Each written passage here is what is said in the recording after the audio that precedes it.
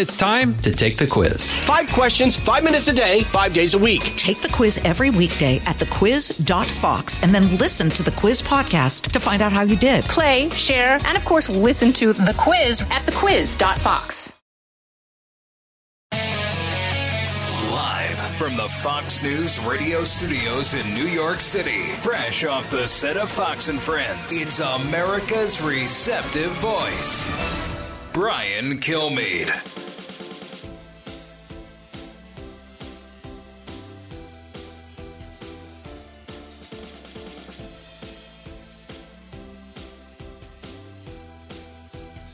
Thanks so much for being here, everybody. It's the Brian Kilmeade Show. We had a wild week. So glad you're staying with us through the entire time. We have a big hour. Admiral James Stavridis is standing by a little bit early, so that's how big the news is. And Mark Thiessen at the bottom of the hour, Washington Post columnist, Fox News contributor, to put it all in perspective. So let's get to the big three. Now with the stories you need to know, it's Brian's Big Three. Number 3. It's the worst type of politics. It's hateful politics to raise his national profile. What the Texas governor is doing is just so anti-American. Really? Border war at our southern border in between New York and Texas. Adams sees fame opportunities by pushing back against illegal immigrants being dropped in New York City by Governor Abbott. I see opportunity lost. The bottom line is taxpayers lose, drugs pour in, national security is compromised, and cities rot. Number 2. We have some new information on a violent, unprovoked attack in the Bronx. The suspect is back on the streets after being released without bail. Unbelievable. Violent crime raging in every major Democratic-run city, and most of it has been caught on tape, yet we still have nothing being done to make criminals pay the price. The result is death, destruction, and now desertion of the major cities. We'll share the story and the stats. Number 1. The problem is that the Department of Justice is rather notorious for using redactions. They have a rather odd incentive that the more they redact, the more likely they can get more time. You have a week to redact exact names and then release the written reason you raided Mar-a-Lago. That was the message from the judge who greenlighted the 9-hour FBI invasion as the Trump-obsessed media focuses on all things Trump instead of what really affects the country. And I don't care if you're the biggest Trump fan or the biggest critic. We should not be talking about Donald Trump all the time. There's so much other stuff going on. Case in point, my next guest, Admiral James Stavridis, best-selling author, 9 Conflicts in the Crucible of Decision. Risk It All is the name of the book. And he also has a book that's now a must-read, a novel of the next world war, which read like something from the news. Admiral, welcome back. Great to be with you, Brian. Admiral, first off, your thoughts about us going back into this Iranian decision, this Iranian deal, knowing that it's about to expire, knowing that it looks as though the weaponized uranium is going to go to Russia and we're paying him to do it. And if a president comes in and reverses the deal, that weaponized uranium comes back to Iran.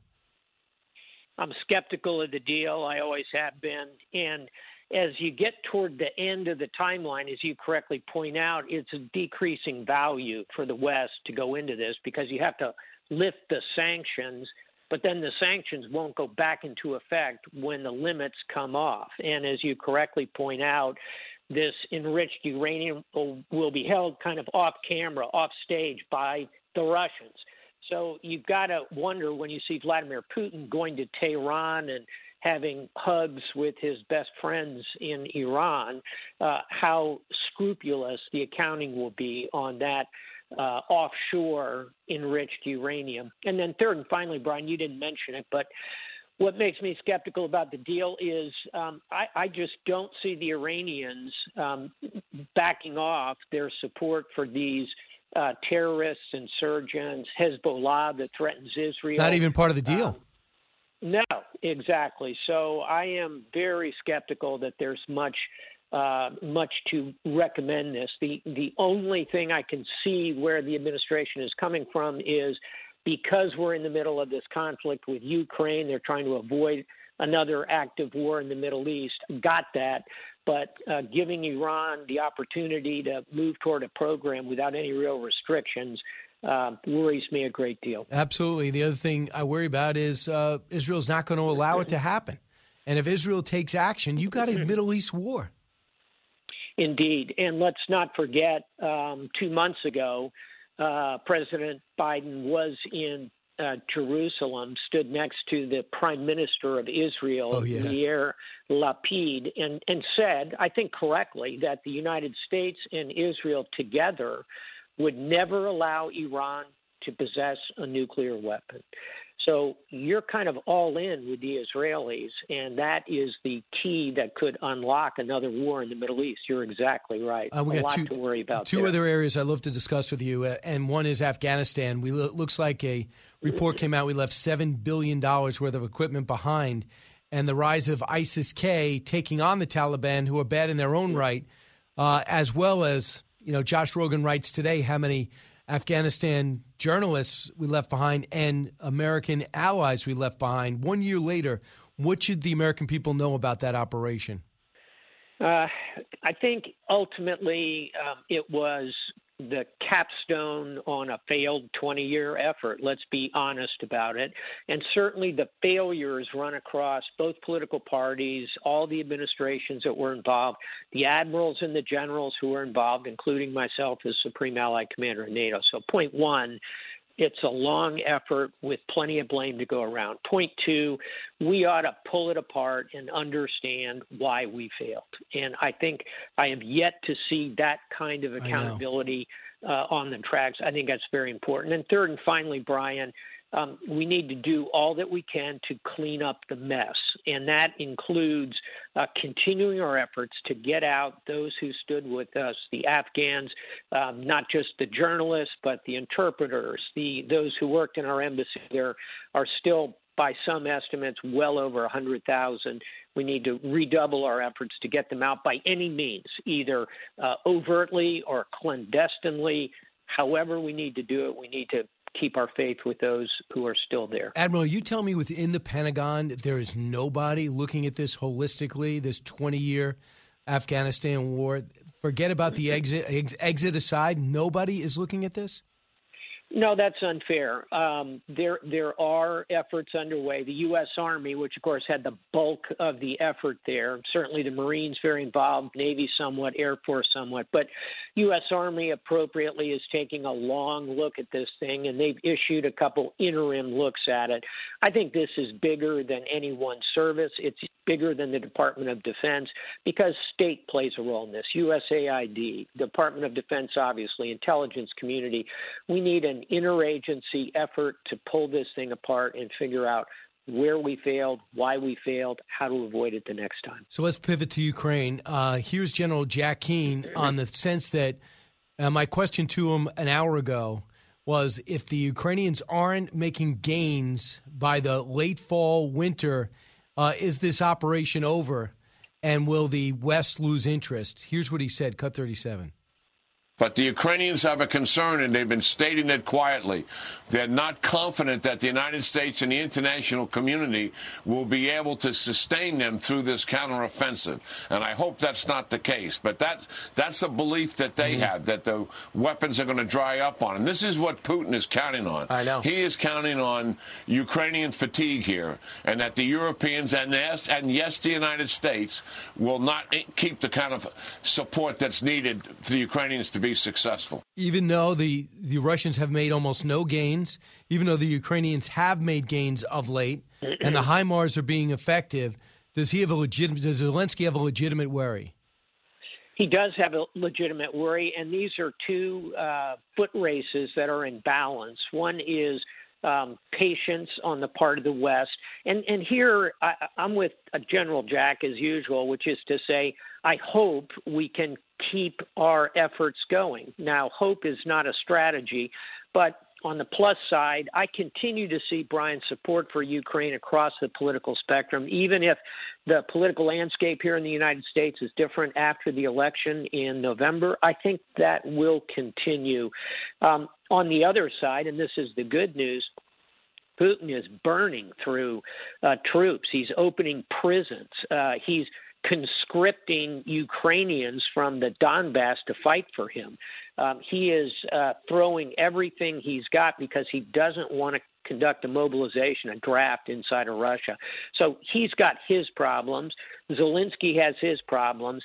personally, I would rather be playing the board game that Zelensky is. His game of risk is high, but it's not as high as Vladimir Putin's in my estimate. Well, a couple of things I'm understanding, too, is that I talked to somebody who's just helping out over there, a retired guy who's still in his prime, by the way. He said, look, the way the Russians look at it, the Russians have 25% of the country, and they got time. They don't care about their people. They don't care about the carnage. They don't worry about body counts.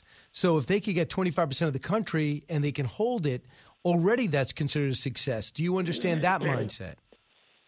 I understand the mindset. I would push back on it and say the Russian objective was 100% of the country, and accomplishing that in a week or two with minimal casualties.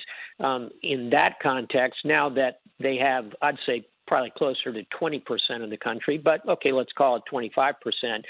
That's a failing grade on any test I've ever taken. And point two, Brian, to be made is there, as General Jack says, their offense has come to a grinding halt, and it's because they don't have the troops and they don't have the equipment, and I don't think that's going to magically appear. So, again, if you think of this as a game of battleship, I'd rather be on Zelensky's side of that board than on Putin's. So what did you take from the Chinese military exercises around Taiwan, being that you've studied it so much and you wrote a book about it for the most part? What did you take from what they showed you? Well, first of all, I was it validated the intelligence that we have. It validated many of our beliefs that China would begin with the blockade, long-range missile strikes, positioning amphibious. We kind of got a look at their hand of cards. That's pretty helpful. Point two, they did it with efficiency and capability. But let me tell you something, Brian. As we have discovered watching the Russians, exercises are different than combat. And so they showed us their capability to move out and encircle and do quite a bit. But let's see what happens when the Taiwanese, and if we decide to go in, start firing back. And then thirdly, what I take away from it is, we knew this is the ultimate red line for the Chinese, and they are not going to allow the Taiwanese to step up into a state of independence. So storm warning ahead. We need to stay very focused on this if we're going to avoid walking into a war. All right, pick up his book, Risk It All, 9 Conflicts in the Crucible of Decision. But if you want to know how this war might play out, pick up 2034, a novel of the next World War. And you always have the Sailor's Bookshelf, 50 books to know the sea. Admiral, thanks so much. Always great. Brian, thank you. Talk soon. Bye. You got it. When we come back, your turn, 1-866-408-7669. So we didn't talk Trump, but I will with you. This affidavit is going to be released in some way, shape, or form. I'm sure there'll be a lot of redactions and a little bit less, and we'll know a little bit more. Should President Trump release the surveillance video that he has inside Mar-a-Lago of 9 hours worth of ransacking by the FBI? And number three, John Bolton, the biggest Trump critic out there, outside Liz Cheney, said that Donald Trump is wiping the floor with Merrick Garland. Do you agree? This is the Brian Kilmeade Show. Expanding your knowledge base. It's the Brian Kilmeade Show. From the Fox News Podcasts Network. Stay on top of the latest news and information from Fox News. Listen and download the Fox News Hourly Update on your time. The trending stories you need anytime you want it. Listen and download now by going to foxnewspodcasts.com. Out of the gates and ready to go. Hey, it's Hutton and Withrow. Hot Mike is here on the Outkick Network. We've got your afternoon covered with the latest sports discussion, and it's available wherever you find your audio. Daily analysis and news. He is hot. I am Mike. Actually, my name is Chad. His name is Jonathan, but you get the picture. We're going to bring it every single day. Whatever you want to call us, we'll respond to. We just want you to respond to what we're dishing out every day. And while you're here, we hope you subscribe to the podcast, like, subscribe, and share. The fastest 3 hours in radio. You're with Brian Kilmeade. The problem is that the Department of Justice is rather notorious for using redactions, and they have sort of a perverse incentive here.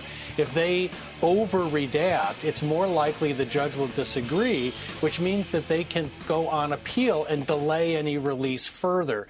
So they have a rather odd incentive that the more they redact, the more likely they can get more time. But we will have to see if this judge is willing to go mano a mano with the Department of Justice and say, look, this is excessive. I think he'll go a little bit. That was Jonathan Turley today. I think he'll go toe-to-toe a little bit. But for the most part, this guy's a very Democratic, Merrick Garland-friendly judge that green-lighted this raid because of what he read. Okay? You saw that you got the warrant, you got it green-lighted, go. So the affidavit he reads and says there's no reason why people can't learn more about this. But I thought Geraldo had the best point yesterday, and I'll bring it up to him. He said that he was stunned to see the announcement. One of the pushbacks from the Justice Department was, this is the beginning of it. This is the early stages of an investigation, and it would jeopardize sources and methods. Excuse me? Early stages. The early stages of an investigation, you start by raiding a former president's house for the first time in history? Brazil style? Venezuelan style? Are you kidding? Here's Alina Habba. Last night, she's Trump's attorney, cut one. I think that there won't be very much transparency. I would expect it will get a lot of black ink all over that piece of paper. If I was the DOJ, a Biden DOJ, I'd probably be redacting everything other than the word and the. So we're going to have to see what they kick back. The one good thing that this judge did say is that he will take a look at it. If it's too heavily redacted, he will do so himself. So he's encouraging them to try and give us some sort of clarity. I think there's a lot of people here that are just waiting, including the Trump team, to see what the basis was when you have a coordinating president. I mean, any person, but let alone a president. For the reports are that Merrick Garland surprised about the backlash. When reports in the Wall Street Journal say Merrick Garland thought about doing this long and hard for weeks before they actually did the raid, it wipes out the legitimacy of urgency. When you get the warrant on Friday, don't raid till Monday. It wipes out the legitimate explanation that it's an emergency. Sure, you obviously had a whistleblower, a person on the inside that was concerned, but you're already meeting with the administration, the former administration. You've already been to Mar-a-Lago in early June, and then you do this. It brings nothing but questions. And now the former administration, Donald Trump, saying, you know what, maybe I'll release some of that 9 hours of footage of you guys ransacking my club and going through my wife's closet and her drawers. Why not show that? So I don't think that's necessarily the best move. It just gets people angrier. But if you're Donald Trump, at what point does it get too much? He doesn't seem to be bothered by the raid. He doesn't seem to be bothered by the investigation in Georgia. In October, I guess they're going after his company and they're putting him on trial. His CFO is going to jail for 5 months and has to testify. He evidently misappropriated $1.7 million and put it towards personal use over the course of 40 years.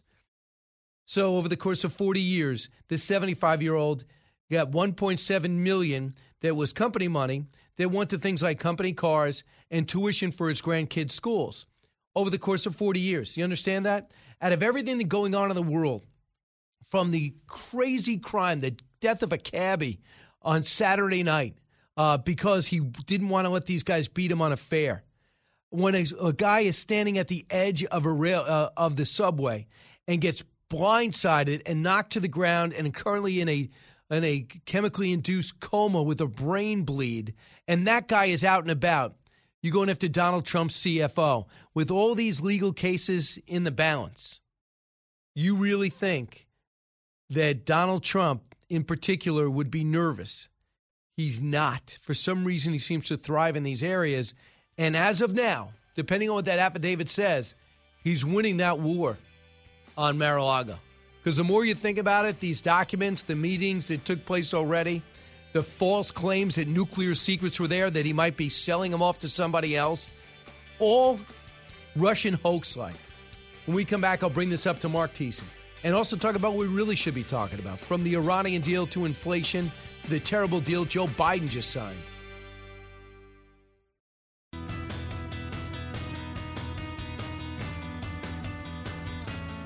The talk show that's getting you talking. You're with Brian Kilmeade. We should be winning, and we're not. And I would just be beating my head against the wall. Right on top of that, this Mar-a-Lago story, which might be the biggest story since 9/11. If this thing turns out to be substantial, which I suspect that it will, every Republican's going to have to say, well, what did you say about this? This is what you said. Do you still believe that? Or you stand with Donald Trump? Because they got to say to stand with Donald Trump, because if they don't, they'd lose a substantial part of their base. It's a very tricky issue for them. Look, that's a school of thought. That's an idea. It's not really tricky. It's the same Donald Trump story over and over again from 2015. Mark Thiessen joins us now, presidential speechwriter, George W. Bush, Fox News contributor, Washington Post columnist. Mark, welcome. What do you think about what Carville just said? Well, there's some truth to what he's saying, which is that there is a tricky issue for Republicans. But of course, we don't. The problem is we don't. What most Republicans are saying, which is right, is that we don't know we don't know if it's a legitimate search or not because we don't have the affidavit. We don't have the information. I'm open to the possibility that it was a legitimate search because mishandling classified information is a serious issue. But we don't know that Donald Trump mishandled classified information. We don't know what the predicate of the search was, and no one trusts the Justice Department and no one trusts the FBI because they've spent 7 years relentlessly pursuing Donald Trump. They lied to the FISA court. They falsified information. They used the Clinton campaign-funded Steele dossier to spy on the Trump campaign. They pursued the Russia collusion conspiracy theory for 2 years, which ended up being disproven by the Mueller report. You've got Senator Grassley now says that FBI whistleblowers, so people within the FBI, came to him and said that senior officials were conspiring to suppress the Hunter Biden investigation. You got Merrick Garland, who weaponized the FBI to intimidate parents. So there's no predicate of trust. There's no predicate. I'm not going to assume that the FBI, if you had gone to me 7 years ago and the FBI did something like this and said, do we trust them? I'd say, yeah, of course I trust them. They're the FBI. They're one of the most trusted organizations in America. But that trust has been absolutely destroyed. So it's absolutely legitimate to raise questions about whether this was a legitimate search or not. It was a lawful search, but was it legitimate? I will tell you, in talking to people in the Trump camp from the first day it happened to today, they just think they're way over their skis. They think this is not rooted in anything that is weighted by what they did. And they come in the big scheme of things. You want to go after Donald Trump, obviously. What's happening in New York is pure politics. This investigation into Trump Organization, the CFO, goes to Rikers Island for $1.7 million over the course of 40 years, in which they say a company car and paying tuition for his kids using company funds is warranted to go to jail when you could assault someone, murder someone, and be out with an ankle bracelet is nuts. Yep. But what's happening in Georgia, they got to find out what happened there. I have nothing against that. But this is a total unnecessary. To me, if I'm the FBI, I'd say, we're having credibility issues. You really want me to raid Mar-a-Lago? Just so you know, Merrick Garland, I do this. And there's going to be all types of problems on top of everything else the FBI is doing, which is pursuing legitimate terrorists and trying to push back on China, who's trying to infiltrate every element of our society. And that thing that leaked out right away, it could be nuclear codes. Could be nuclear codes. What do you mean? He came in a manila folder? Our nuclear codes are in a manila folder? Is he selling it to Russia, North Korea? People are actually speculating that. Here's what I think on that. First of all, I agree with everything you just said. But again, if you're going to take the unprecedented step of raiding the home of a former president, you have to do it with unprecedented transparency. And they are not. They're fighting the release of they should be voluntarily going through and redacting. Like I get redacting some of the affidavit because if you have sources, you don't want to burn them and all the rest of that. But they should have voluntarily been doing that, not being forced to do it by a court of law, because the trust is broken on the nuclear stuff. You know what? They didn't say even when it was the codes. They said it was just nuclear information. I have a theory which may or may not be true. Is I think Trump just kept his letters with Little Rocket Man. He wanted them, right? He had this beautiful, what he thought was a beautiful exchange, and so he kept them. That's not like endangering the republic. Mark, you worked in the White House. To do that. I've been there. That's I've been there. I had a chance to interview, take tours, interview people there. Okay, that's my experience. You were directly there every day. That's where you worked. So, having said that, if I really wanted to find out how all this stuff ended up in Mar-a-Lago, I'd ask. And by the way, who was there that day? Everyone's logged in. Who's the one carrying out the boxes? Most of it's caught on video. Who was directing what boxes to take out? easy to say. Go interview some guy who's making $32,000 a year, was asked to bring X, Y, and Z out. Let's find out what was unloaded into Mar-a-Lago. Let's go take a look. Let's go look inside. This could have been easily done, and then there would have been a report where Donald Trump made it very difficult to reclaim a lot of the stuff he took. The first 15 boxes were easy, the latest were hard, and then it's a one-day story. But instead, it is a huge story, and what I thought was struck by is one of their arguments was one of the arguments to keeping this secret was this is the beginning, the early stages of an investigation. I was like, are you kidding? Did you actually say that? The president's house in the early stages of an investigation. What? That's insane. Yeah. That's insane. I want to bring it to politics if I can. A few studies came out on what matters most in Michigan and in Arizona, 2 states in which you would argue that Republicans have to win in the Climate general. change, right? No, listen to this. Climate change. I was shocked, though. Climate Number change? 1 is abortion. Number 2 is inflation. Number 3 is jobs in the economy. Number 4 is election integrity. Number 5 is voting rights. Seems similar. This is from the AARP. Abortion's number 1 with the AARP. That's seniors. I found that kind of interesting. I found that odd. Arizona, border security number 1, inflation number 2, tied in number 1 inflation, just 4 points back abortion. So abortion is a very real topic. It came from the Supreme Court. That's who put it front and center. You can't blame Donald Trump for that. You can blame for putting conservative judges there. So this is a major thing. So they're saying now a 60% chance the Democrats keep the Senate, and now the red wave is very much in question in the House. How do you see it, Mark? I don't see that the red wave is being stopped by it because of abortion. I'm sorry. First of all, one of the things that they never ask when they say, like, is abortion like your top issue? They never ask, oh, by the way, are you pro-life or pro-choice? Because if you ask the people who are voting on abortion as their number 1 issue, a lot of them are pro-life. So, we don't know what the impact of that is. If the Senate is in first of all, the other thing you got to keep in mind, so we had the Fox News poll came out is saying that Ron Johnson is 4 points behind in his Senate race. Our Real Clear Politics average in 2016 had him down 3 points, and he ended up winning by 3.5. So I don't trust polls necessarily as being accurate, but it's all we have to go on right now. Oz is behind Fetterman by 11 points. Masters is behind Kelly by 8 to 10 points. These are in the 538 average. Herschel Walker's losing by 3. That's close. It's tight. Vance is in a statistical tie in Ohio. Rob Portman won that seat by 20 points. Ohio should not be in play. So, the reality is that we've just as we did in 2010, we've picked some less than ideal candidates in some of these races, and I hope they win because it's the fate of the republic literally is in the balance. If they get to a point in the Senate, if they hold on to the House and get to the point in the Senate where they don't need Sinema and Manchin on the filibuster, then all bets are off in terms of what they're going to do to our country. And Trump owns this.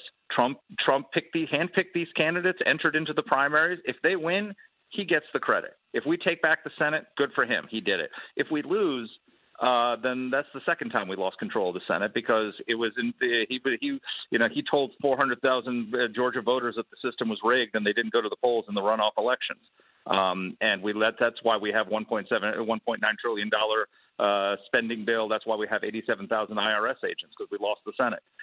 So it's a big gamble on Trump's behalf. If he wins the bet, good for him. Give him credit. But if we lose the Senate and lose a historic chance to win back the Senate, then that's on him. No question. And if he wins, he's got a big role to go get 4 more years. He certainly would get the nomination because he's got 187 victories, and on the some a lot of them 187 victories are that's like the Harlem Globetrotters beating the Washington Generals. True. There's a handful of those that were really competitive where he went in and made a big difference, but he's running up his numbers by claiming all sorts of endorsing people who had 99.9% chance of winning. Couple of things. I know he always trails, but Ron Johnson's trailing by 4 in Wisconsin to Mandela Barnes. That has nothing to do with Donald Trump, but he is a big Donald Trump supporter. A couple other things. Mark Kelly, who is a do-nothing senator, who has done nothing on the border until the last few days, now walking away from Biden. Blake Masters got tremendous talent and potential, so he hasn't really gotten started yet, just got the nomination. I look at J.D. Vance, and I see he's a very intelligent, broad-based guy. These are the types of people we want in office. And if you look at Dr. Oz, a surgeon, Ivy League trained, became a multimillionaire, top talk show host, these are the types of people we want, different people from walks of life to run. I mean, I like that he has 10 houses. I wouldn't have run from that. If I could afford 10 houses, became the number 2 syndicated talk show host, and by the way, an esteemed surgeon, and you want to go make $200,000 and work in the Senate, that's called that's a called service. So I don't have a problem with Herschel Walker saying, hey, I came from nothing, outstanding athlete, legitimate, credible businessman. I went down and witnessed it myself. I've talked to people that worked under his auspices with Cisco and everything else that he's done. And now he says, I'm going to go run for office. All right. But isn't that kind of what was meant by politics? Yeah, absolutely. Look, if these guys win, more power to them. It's great. But again, it's inexperience. They got to perform. Yeah, but right. But I mean, this isn't Little League. This is the major leagues. This is the fate of the republic in this way. So I hope they win. I'm pulling for them. I'm a little bit less sanguine than you are on J.D. Vance, because he is just, some of the things he said about Ukraine are just horrible, but also really politically stupid, because there is a huge Ukrainian vote in Ohio that votes Republican. There's a reason that Rob Portman is the chairman of the House Ukraine Caucus, of Senate Ukraine Caucus, because Ukrainian Americans are a huge voting bloc in Ohio, and he keeps going out and saying we shouldn't be spending money on Ukraine, we should be spending money on Americans and all this. You're right, that's dumb crap. Even whatever you think of Ukraine, that's really politically stupid in a state like Ohio, where Ukrainian American voters are a huge Republican voting bloc. That's political stupidity. I agree, and plus I disagree, and you know how I feel about it. I know. Here is Senator Mitch McConnell on some of the least inspirational words I've ever heard. Cut 26. I think there's probably a greater likelihood the House flips than the Senate. Senate races are just different. They're statewide. Candidate quality has a lot to do with the outcome. If that's me, and even if it's Chuck Schumer, I go out there, I work with him. Hey guys, every day, I want to put my best guy with you, my best woman with you is going to be coaching. You got a problem with press. You got a problem with messaging. You got a problem, you got to, make your punctuate more, dress down, dress up, whatever it is. I don't sit there and say, it had nothing to do with that. Is he sensing, I don't care if I win the Senate because these are Trump-picked candidates? If so, Mark, isn't that out of control, idiotic? So it's Rick Scott's job to do that. He's the chairman of the senatorial committee. But and Mitch McConnell, I'm sure he's doing whatever he can for all the Republican candidates. But did you get that? Can I start there, Mark? Is he? I thought I would have said that until I heard this 2 or 3 different times. Not just this soundbite, other times. I think he's stating reality, which is that we're in a real tough situation in the Senate. Now, the good news is that in 2024, it's almost guaranteed we're going to take back the Senate, because the class is so lopsided. I think that there are like 9 or 10 Senate races that are competitive and that Democrats are defending, and there are 0 Republicans running in states that Joe Biden won. So if we don't take back the Senate this time around, we're going to take it back in 2024. And I don't think Mitch McConnell wants to, he's looking at, Donald Trump went in and pushed all these candidates against the ones that McConnell and the Senate Republicans were doing, and he won a lot of those primaries. Not with a lot of the vote. J.D. Vance, 68% of Ohio voters voted for somebody other than J.D. Vance in the Republican primary. But in a crowded field, Trump's endorsement moving 10 or 15% of the vote makes a difference. So now he owns those. And again, I think what Trump tends to do is if they lose the votes, he's going to turn around and blame Mitch McConnell for it. So I think what McConnell is saying, look, you went into these primaries and you did this. It's all yours. The Senate is in your hands, and if you win, God bless you. And if you lose, then I'm not owning this. As usual, Mark, I've gone too long, but I'm going to give you a sports analogy to show you how wrong that is. If Aaron Judge wanted to get Soto during the before the trade deadline, he doesn't get it. It's not okay to strike out the rest of the season. It's not okay to phone it in, show up late, not take batting practice because you didn't like the move the GM made. Your job is to win, and you do everything you can. So that's how short-sighted. This guy's almost 80. I mean, does he really want 4 years of the majority or 2? Just be selfish. Yeah. But Mark, you're too interesting for my own good. I will tell you that Mitch McConnell is the reason why we have the Dobbs decision and a 6-3 majority of the Supreme Court. So he can make a lot of mistakes, and I will forgive a lot because of that. I understand, but this is and I'm not a critic. I don't wake up in the morning criticizing him, but I just say I just can't believe this. What I'm witnessing. Mark, we'll talk to you again, and I'll read your columns. Is that okay? Take care. Bye. Brian Kilmeade Show. We're back with your calls in just a moment. Don't move. A radio show of the people, for the people. You're with Brian Kilmeade.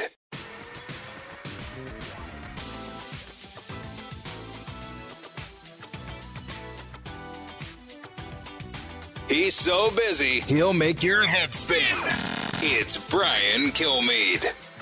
I'm so glad we called SOS. Our AC is the coldest. I'm always the coldest. SOS to the rescue. Hey, this is Dakota Crawford, wide receiver from Louisiana, now playing in Lincoln. When your AC isn't the coldest, you call SOS Heating and Cooling. Their techs don't make commissions, so they give you an honest opinion, fair pricing, and longer warranties than the competition, guaranteed. Take it from the coldest. We will keep you cool this summer.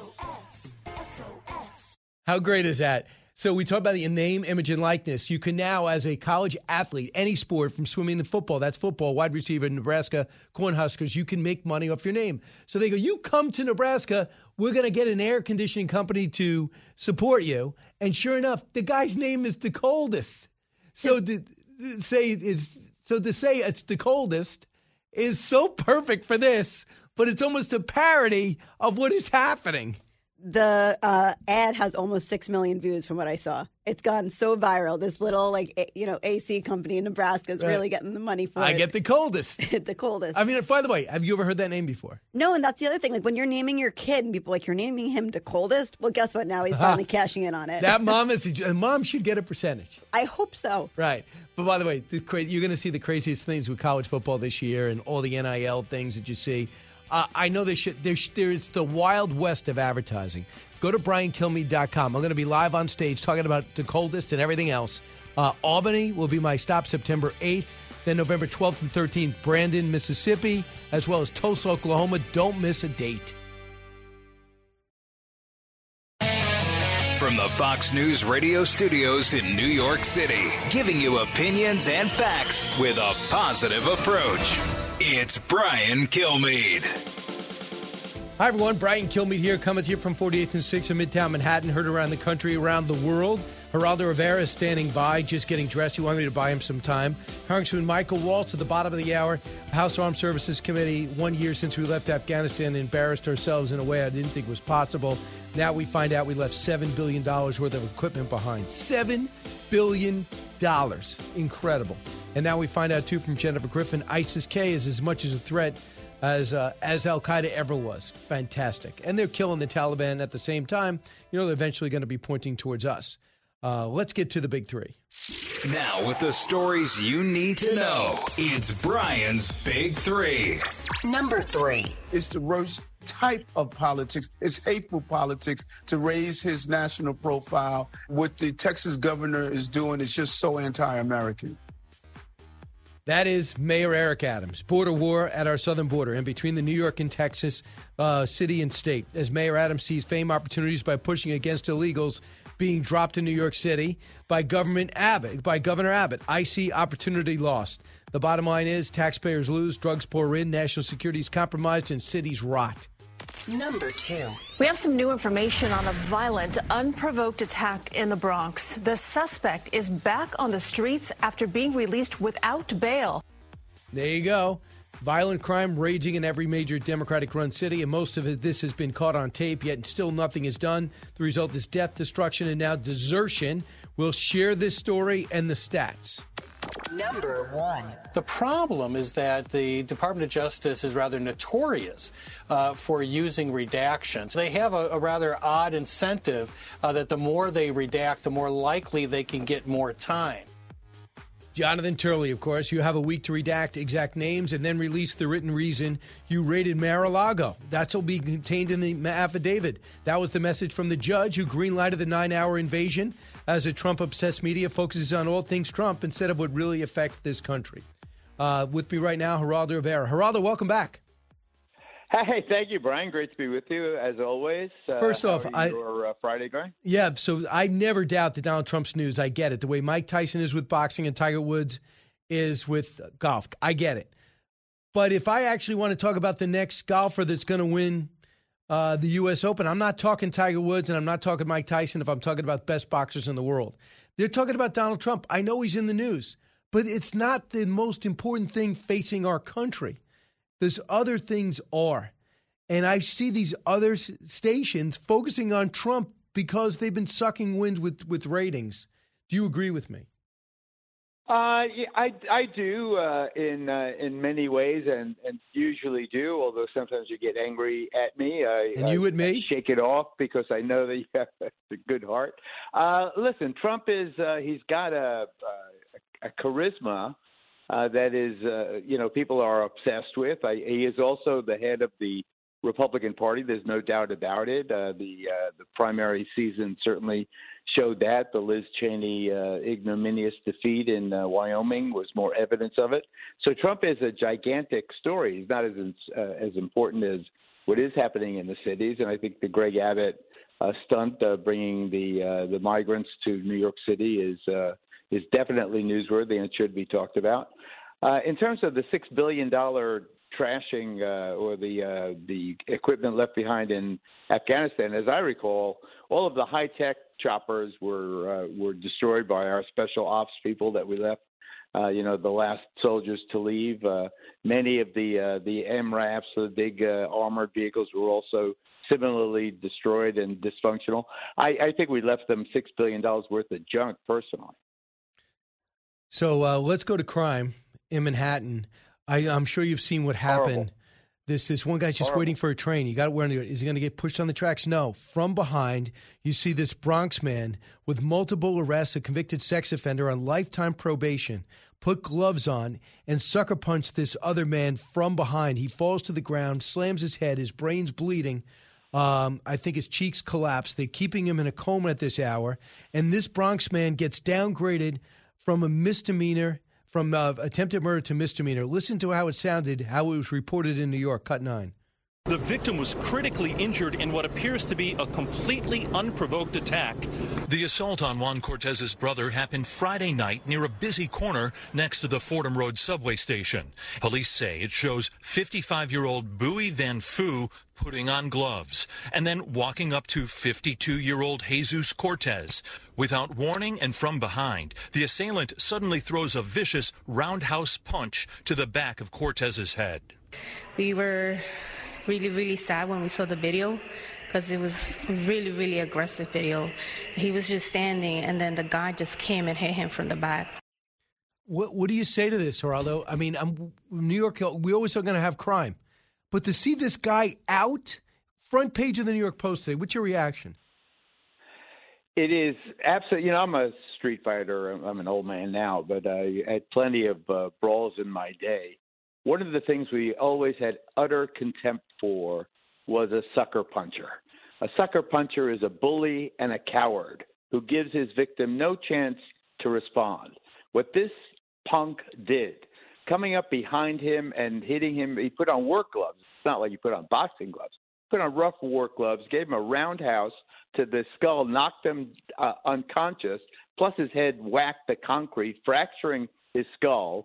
And for the Bronx DA, I thought it was attempted murder, and that was what the cops wanted him to be charged with. That's what they arrested him for, at least felonious assault in the first degree. But to give him a third-degree felonious assault or even a misdemeanor assault, let him out on no bail. Let this punk. It's so disgusting what he did. And Jesus Cortez is a good, hardworking migrant. He started a folkloric group in the Bronx, an entrepreneur, a small businessman, a good person, taken out and almost murdered by someone who did a time for sex assault. He's a registered sex offender in the third sex offender 3, which is the most serious kind of sex offender. He's got a dozen mugshots. He's got robbery. He's got weapons possession in his criminal record, which is as long as my arm. And for the Bronx DA to let him out with no bail, it spits in the face of all New Yorkers. It was absolutely unjustified on the law, on the facts, and to do it in this climate where people are just crying out in the post-pandemic days for a city to be resurrected and to restart, and to have this happen. Fordham Road, that's not like the ghetto. That's a very nice commercial street, strivers, lower middle class people, lots of students from the nearby university, and to have it happen there and people watching this, and then the guy struts off only to be arrested later because the neighborhood pointed him out to the cops, and then to be released and back on the street as if to say, screw you, New York, screw people who are trying to be decent, hardworking folks. It really, Brian, this upsets me so much. I can't begin to tell you how this is I think Mayor Adams is trying to do the right thing. The beef he has with Governor Abbott, if you want to talk about it, we can. Sure. But the problem is felonious assault in the Bronx, where I have many, many relatives, is up 25, 27% over year to date. The numbers don't lie. You've got to do something, and one of the things you have to do is not let your DAs take people in turnstile, let them out on this bail reform. It's not bail reform. This is a city killing itself. This is masochism. We are a self-inflicted wound when we let violent criminals like this walk free. It is absolutely appalling to me. I can't get over it. Well, I'll tell you what. This bail reform was put forth by Michael Gianaris and Assemblyman David O'Donnell. It was done a couple of years ago. It was signed by the governor. It says it's not fair for people to be unable to get out of jail because they don't have money when they do the same crime as rich people. And they have a certain amount of time to be able to get a case together. I've talked to police chiefs in small areas of Long Island and big areas like New York City. You can't get a case together as quickly as the pace that they need. Judges don't have the discretion to clamp down like they should. And the result is the Wild West in New York City. Here's Eric Adams says the right thing, but I don't see him doing much. Cut 14. I want people in any lawmaking body to say, let's protect innocent New Yorkers again. Let's try that again. The people who don't commit robberies, but the people who are the victims of robberies. We seem to have forgotten them. I have not forgotten them, and that is what I need partners to help me in doing that. What I just did, calling out the names of these lawmakers, pushing for this and pushing back against him, he's got to start naming them. He'd have no problem doing it if it was Republicans. Eric Adams missed a golden opportunity to go to the border at Governor Abbott's request, see how bad it is, call up President Biden because they get along great, and truly become a national figure. Instead, he says, well, my 400 people, well, that's anti-American to send them here to New York City. Not seeing the big picture that Texas is getting 7,000 a day. Your thoughts?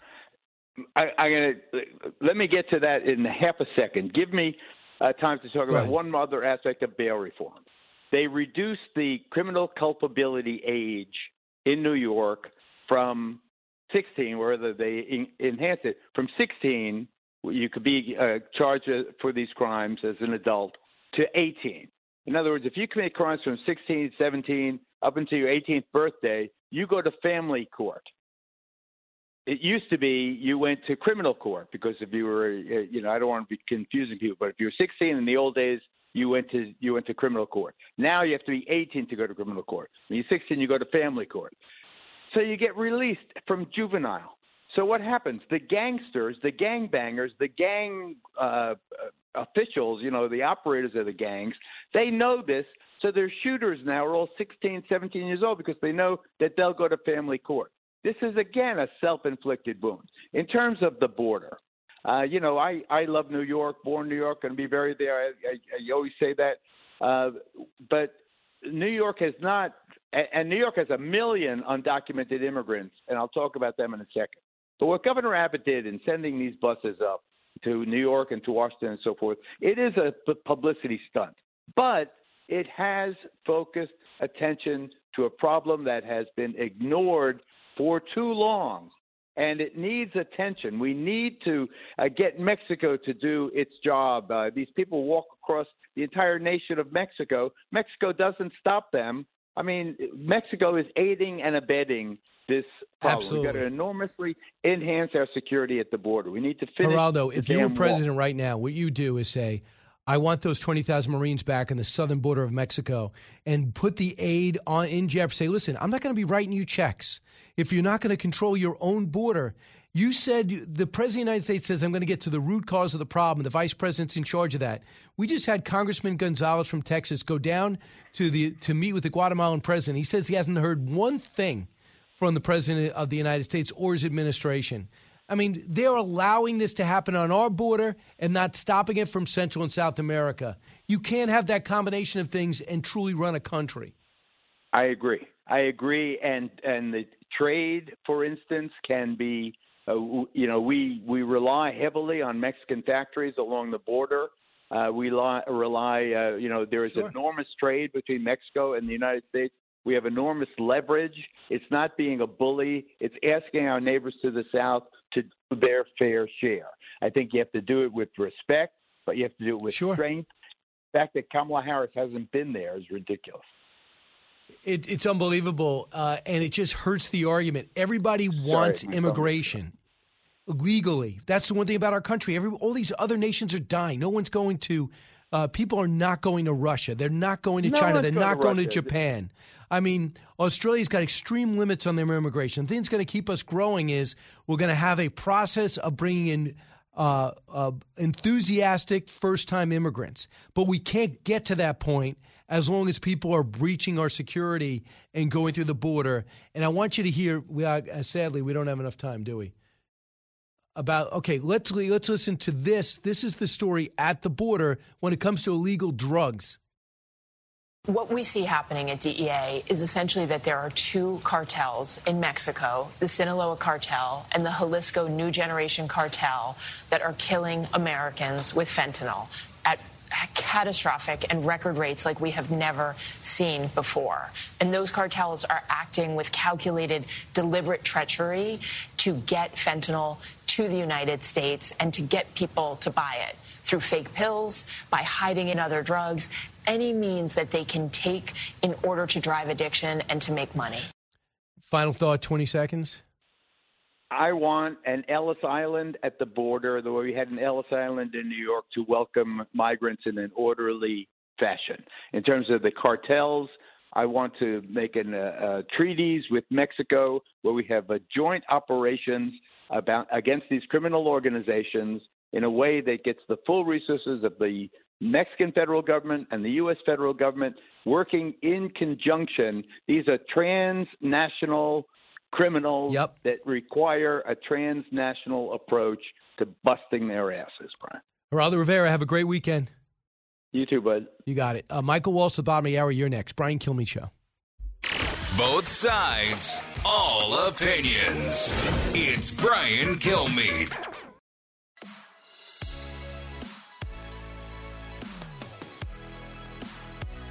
Information you want. Truth you demand.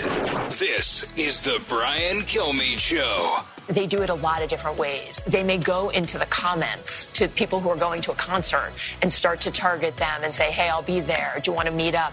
They may post an emoji list. But did they say, I'm going to sell you fentanyl? Is that what they say? Never. So this is one of the things I think it's most important for people to understand. When they go in, they say, I'm going to sell you an OxyContin pill. I'm going to sell you an Adderall. I'm going to sell you a Percocet, as if it were real. And this is the deliberate, calculated treachery of the cartels. They're lying selling to you. So kids think they're buying Oxy. But I also think it's important, though, the kids think they're buying one thing. Yes. Do the pills look similar? They have no way of knowing that they're getting fentanyl, right? Exactly. They think they're buying Oxy, and I will tell you, if you put them side by side, you can't tell the difference. You can't tell the difference. The lifelong professionals at the DEA can't tell the difference. They look exactly as if they're the real pill. And now some of them are painted like Skittles, so they really suck you in. You get one, and you're done. Brian, you're listening in Illinois. Hey, Brian. Hi, Brian. Brian's Rule. I think so, too. Go ahead. What's on your mind? The silence is deafening. Every other former president knows how wrong it was to go into Mar-a-Lago and not want to sort of thing. Documents get mixed up. I know President Trump or, Bush or even Obama did not want to put RNC or DNC stuff and leave it at the White House. So, they just pack up everything and go. So, Brian, listen, as of what I know right now, I agree with you. We don't know what we don't know. And the fact that a judge knows everything and says, they should let us all read it. And the FBI is the one and the Department of Justice is the one says, no, wait, the judge wants it out. Trump wants it out. You want it out. I want it out. The only people that don't want it out are the people doing the investigation. And a judge said, it's not going to hurt your investigation. Redact the names. Redact what you have to. I predict we're going to get a lot of redactions. It's going to be sent back. We're ultimately going to read something.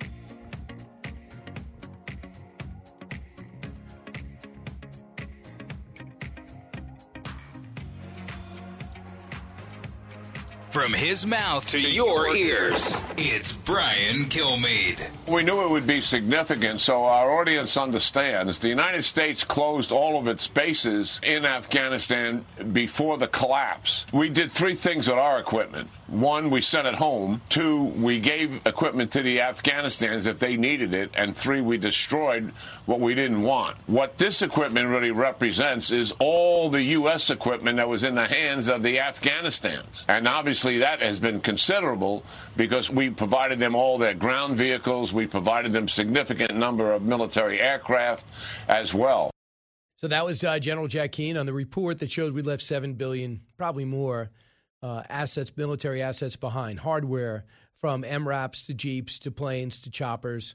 Who knows, the body armor, the night vision glasses, you name it, we left it. Congressman Michael Waltz joined us. Probably you didn't know the title, but you knew the stuff. Congressman, what's your reaction to this? Yeah, hey, Brian, I didn't catch all of that from General Keane, but it sounds like you're referring to the Special Inspector General for Afghanistan's report and the equipment left behind, approximately $7 billion.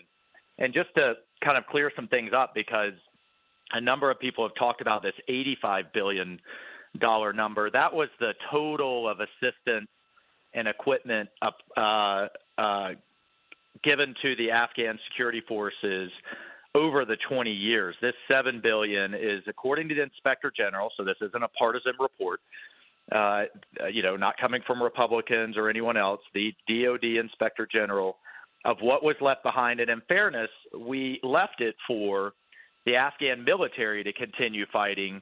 And then obviously when we yanked all of their support out from them in the middle of the fighting season and they collapsed, the Taliban took it all. My question, Brian, all along has been, as we saw these Afghan army units starting to surrender, as we saw that the intelligence in terms of how long the Afghan government would survive, and we saw this cascade of cities starting to fall, why didn't we start destroying the equipment? Many of it was sitting in warehouses. It was sitting in ammunition depots.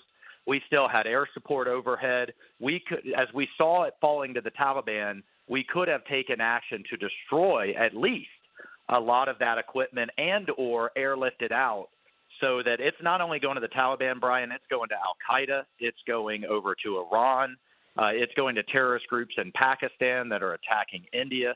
This stuff is going to spread to terrorist organizations all over the world, and future American soldiers and special operators are going to have to deal with it. They're going to be shot at with our own bullets and taxpayer-funded U.S. Army equipment. And that's from the Pentagon. Am I right, Congressman? You can't just blame the State Department on that. The Pentagon's go, okay, you got to pull out. They don't want to pull out regardless. We got to blow this up. You don't need the president to sign off on that. No, I mean, that's common. That's common sense, right? Yeah, I mean, you got to destroy the stuff if you can't get it out, and not let it fall into the hands of the Taliban that are going to send it all over the world to terrorist groups all over the world. So let's move over to Ukraine, if we can. So let's talk about what's happening. So far, the Russians aren't moving much, and there's a timeline. Are you one of the people that believe there's a timeline on the amount of time the Ukraine has to show some real progress before aid starts leaving? Yeah, I do, and that was, that was loud and clear when we met with President Zelensky as well. The Russians are going to try to gobble up as much as they can before winter. And before they run out of steam, they're having difficulty with their logistics and their recruits, and then solidify those lines, annex it into Russia. And meanwhile, and what Zelensky's worried about, as I am too, the Europeans are going to start backsliding even further this winter when they're that much more dependent on Russian gas. And he's also worried it's kind of fallen off the headlines in the United States. So, I mean, Zelensky believes, I believe as well. That's why he's on a timeline. That's why he's going on a counteroffensive. He cannot survive really as a country being cut off from the Black Sea like they are right now. And I think what I want everybody out there to realize that if Putin is able to solidify these lines and lock them down and annex all of those portions into Russia, all he's going to do is lick his wounds and be right back at it again a year, 2 years from now, and just keep gobbling up Ukraine. And if he can do that successfully, whether it takes him a year or 5 years, he will move on to other portions of Europe that we are then treaty obligated to defend. So it's like, help the Ukrainians fight now, or we're all going to have to fight later. Absolutely, and I'm not sure we realize that. There's a sense among some that Jake Sullivan's going to look to tell the Ukrainians it's over. This is the way it is. I got to get this done by the election, say this is a success, and let the Russians keep what they got. Is that a legitimate fear? Oh, yeah. No, this administration wants them to go to the negotiating table. He's helping them. We're helping them just enough to play for a tie, not to truly help Zelensky go on the offensive, take back his territory, deal Putin a strategic blow, and put this and end this for the foreseeable future. And if they go to the negotiating table now, all Putin's going to do is buy time and be right back at it sometime down the road. But for political reasons, you're right. The administration wants to declare victory, get them to the negotiating table, and all that's doing is helping them lose slowly. Which is unbelievable. The other thing is, are they going to try this Iran deal to try to get this in under the wire and just say, do this on a Friday, the Iran deal's agreed upon? Well, and just very quickly, Brian, one other thing on the on Ukraine. It is astounding. I'm looking to get briefings on it, but these attacks into Crimea, I think, have really caught the Russians on their back feet. The attack on the Russian airfield that destroyed 9 Russian aircraft. The ammunition depots that are blowing up. The reporting I've seen is the Ukrainian special forces coupled with long-range missiles that we gave them. You're seeing Russian tourists flowing out of there that were vacationing. The Russian military commander was fired. This has really sent them reeling, and you got to give credit to the Ukrainians for keeping up the fight. On Iran, they're trying to slip this in, and the biggest piece of it is it would release 50 million barrels that the Iranians have been sitting on and haven't been able to find a marketplace for. This is all about Biden trying to use everybody else's oil to drive down prices except American oil, number one. And then number two, I can't believe, after the attacks on Salman Rushdie, after the stopped assassination attempt on John Bolton, the ongoing threats to Trump, Pompeo, O'Brien, attacking Americans, almost kidnapped a journalist, an Iranian-American journalist, and yet we're going to give them billions of dollars. We're going to tell the South Koreans to unleash billions right into this terrorist rogue regime economy as they march towards a nuke. And why does that matter to every American? If they get a nuke, Israel is absolutely under threat, and the entire Middle East is going to explode into a nuclear arms race. Yes. By the way, Israel's not going to wait, right? Yeah, they're not going to wait. And when Biden went over there just a few months ago, the Israeli prime minister made that clear. And who can blame him? And so the question is, are we going to support them if they take military action? Because that decision, I believe, is really coming to a head. The Biden administration knows it's coming to a head, and they're sitting over there in Vienna, drinking tea and eating crumpets. And the Iranian regime knows they can extract billions and billions and billions of dollars from this administration. So the big talk now is the red wave is really hitting, been halted. The Democrats are getting momentum with the signing of this bill, this Inflation Reduction Bill that does anything but, that is really a climate bill. If you do that along with the CHIPS bill and bipartisan legislation that was passed, that the president's on a roll, his party's on a roll, and that abortion has now emerged as a top issue for voters. Where do you stand as a Republican in Florida? Brian, I think that is a bunch of wishful thinking from the mainstream media that is doing everything they can to bend and twist themselves to fit that narrative. I can tell you, traveling all over Florida, it is the economy. It is businesses that are struggling to hire, and it's inflation. And you've reported on how many organizations, bipartisan, nonpartisan, tax analysts and others, economists down the line that have said this bill will do nothing to affect inflation. So even though we're seeing gas prices tick down a little bit, they're still extraordinarily high. Transportation undergirds our entire economy. Everything's got to be moved, which means it's going to stay expensive. And I think as long as inflation is the problem that it is, and it's going to remain a problem as long as Biden sits on this asinine energy policy, this war on American oil and gas, then they're going to feel it in the polls in a big way. Is Marco Rubio in trouble in Florida? Not at all. Again, I think this is spin. Look, Val Demings is a tough candidate. I think if this were, a Democratic wave year, she may be getting close. But Florida is a red state now. We have more registered Republicans than Democrats for the first time in our history. It's been an 800,000 voter swing since 2012, 10 years ago. And so I think Marco Rubio is going to be just fine. All right, Congressman Michael Waltz, thanks so much. Okay, thanks, Brian. You got it. So thanks so much. Please, when we come back, we'll take your phone calls, 1-866-408-7669. And also you can write me, briankilmeade.com. This way, if you're at work, you're at school, but you have a lot to say and you're listening, you can do it. Miss a show? Have to tune out early? No problem. Download the podcast at briankilmeadshow.com. Every episode, exclusive interviews on demand. You're with Brian Kilmeade.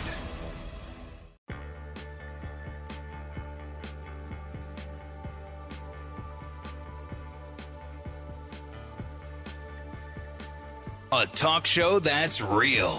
This is the Brian Kilmeade Show. Hey, welcome back. We got a few minutes here. 1-866-408-7669. I'm going to take some phone calls. Also, take some of your emails. And I'm getting a lot of them coming in, trying to read them on the fly. We're talking about Mayor Adams and Governor Abbott. We've been discussing that this hour. They say if you're going to criticize Mayor Adams about the handling of the recent migrant influx, which I am, then please omit Catholic Charities as they're Cardinal Dolan's province. Actually, this doesn't nothing to do with Catholic Charities. I asked Cardinal Dolan about it. He had no idea what they're doing. They're a separate entity. Matt, North Carolina. Hey, Matt. Hello, Brian. How are you today? Good. What's on your mind? The southern border. I think that it's broken in a way I've never seen it be, never thought possible. But go ahead. Okay, the southern border needs to be closed, and Governor Abbott of Texas, I believe, is doing the right thing, and that will show the people that don't want to do anything, like Biden, that's what I mean. Come on now, Ridiculous. Right. I hear you, Matt. He doesn't want to do anything. They're ignoring it. And I can't believe it. But if you look at every survey, when they say, what matters most to you? Do you know immigration is not higher than 6th, illegal immigration, the border issue? It's nuts to me because I think it's the foundation behind the switch among the Hispanic community when it comes to votes because they see what's happening. They came here legally for the most part, almost all of them. They work hard, and they're seeing what's happening to their towns and to their cities and to their streets, and they don't like it. So thanks so much. Thanks so much for the call. Debbie, listen to WABC in Brooklyn. Hey, Debbie. Brian, hi. I was just explaining that I think that this abortion issue is a big deal. We were good. I think we were golden with the inflation and all the border and everything. We were on a roll. And then all of a sudden, Roe v. Wade and suburban women who turned against Trump were getting ready to get back on board because they wanted their money. And now, when it comes to votes, because they see what's happening. You lower your radio. Lower your radio. Don't want to throw you. And I'll tell you, the Fox did a poll, and you're 100% right, Debbie, on WABC. And this is what their poll said. AARP did a poll, first off. They said number one is abortion. 19% of the people say it's the number one issue. 18% say inflation. 13% say jobs. Now, Mark Thiessen said, I don't buy it. Who are they talking to? You should ask them first. Are they pro-life or they're pro-choice? And they're going to stand that way on when it comes to abortion, but it's still below 50%. I've never seen it over 50% who people think that abortion should be banned. In Michigan specifically, number one issue. In Arizona specifically, tied for the number one issue. It's number two issue with 16%. Number one is border security number at 20%, and inflation is also 20%. So most people are exactly right. You're saying the Democrats did get a bit of a jolt with this overturning of Roe v. Wade, but it's something conservatives are extremely proud of. In terms of what's happening in key Senate races, I was stunned to see that Mark Kelly is the most popular lawmaker in Arizona. Donald Trump is second with 47%. Mark Kelly's got 51% support. I love the fact that he served in the military. I love the fact that he's an astronaut. I cannot believe he's not the one standing up like Joe Manchin to some of these lunatic off-kilter policies, this new Green Deal stuff. Until recently, he was totally ignoring the border. In fact, he seems to be a flat-out do-nothing senator, but people don't seem to mind that. In Arizona right now, the question was choice for senator if voting right now. Mark Kelly would get 95% of the vote with Democrats, 10% with Republicans. Here's the key.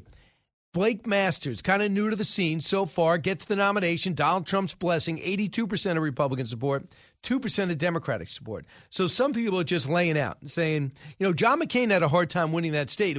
He did not have any easy re-elections after his initial re-election, even when he was running for president. So it's always somewhat of a purple state. I understand that. In terms of Mark Kelly, he is winning that race by a little bit, about 9 points. But Masters just got started. He could definitely make some progress. They asked in Arizona, Joe Biden against Donald Trump, 47-44. Donald Trump viewed more favorably. Where was that vote 3 years ago? Certainly not was the case. Same thing in Michigan. They asked about Trump's influence over in Michigan. And in the Michigan poll, when it comes to Trump, they have Trump trailing by a couple of points. But with all this negativity, all these court cases, all the January 6th hearing, it's amazing to see Trump's numbers haven't budged. They would have been over 50% if there was no January 6th. If he decided that, the vote's the vote, can't believe I lost, but I lost, that's the difference. Ron, listen on WNDB. Hey, Ron. Hey, Brian. What's on your mind? I have a question. Well, I wanted to talk about the border, but I have a quick question. Yes or no? Do you believe the election was stolen? No, I don't. I don't believe it was stolen. I believe there was some rules passed during the pandemic-centric that Republicans should have pushed back against that allowed people to vote, and verification could have been an issue, but I don't think the election was stolen. I think Joe Biden won the election. And I just do. And the thing is, there's a lot of people who think that George Bush stole it from Al Gore. I don't. I think that there were some legitimate concerns in Pennsylvania, in Michigan, in Wisconsin, in Arizona.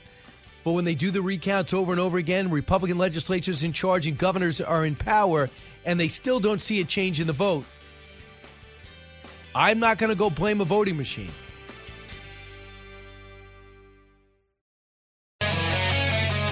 Live from the Fox News radio studios in New York City, fresh off the set of Fox and Friends, it's America's receptive voice, Brian Kilmeade.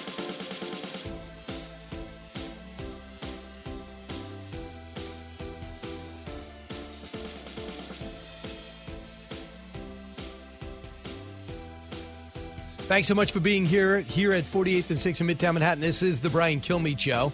Heard around the country, around the world, especially in the Ukraine and possibly Taiwan. Constantly in battle, domestically and abroad. We are, but somehow Donald Trump wins all conversation. Bobby Brock at the bottom of the hour. Amongst the topics he will bring up, that is the end of Brian Stelter at CNN. Bit of a surprise. So let's get to the big three before we get to Jonathan Turley. Now, with the stories you need to know, it's Brian's Big Three. Number 3.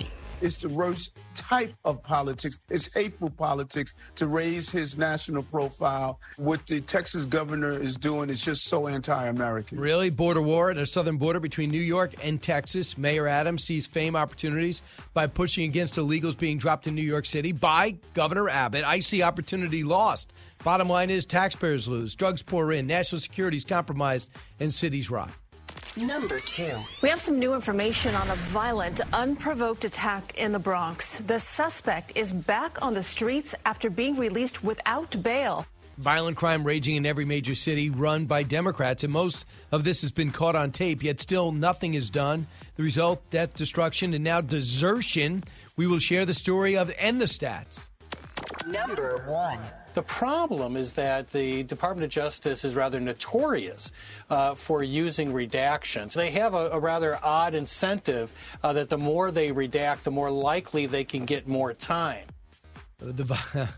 That's the great Jonathan Turley. We should interview him.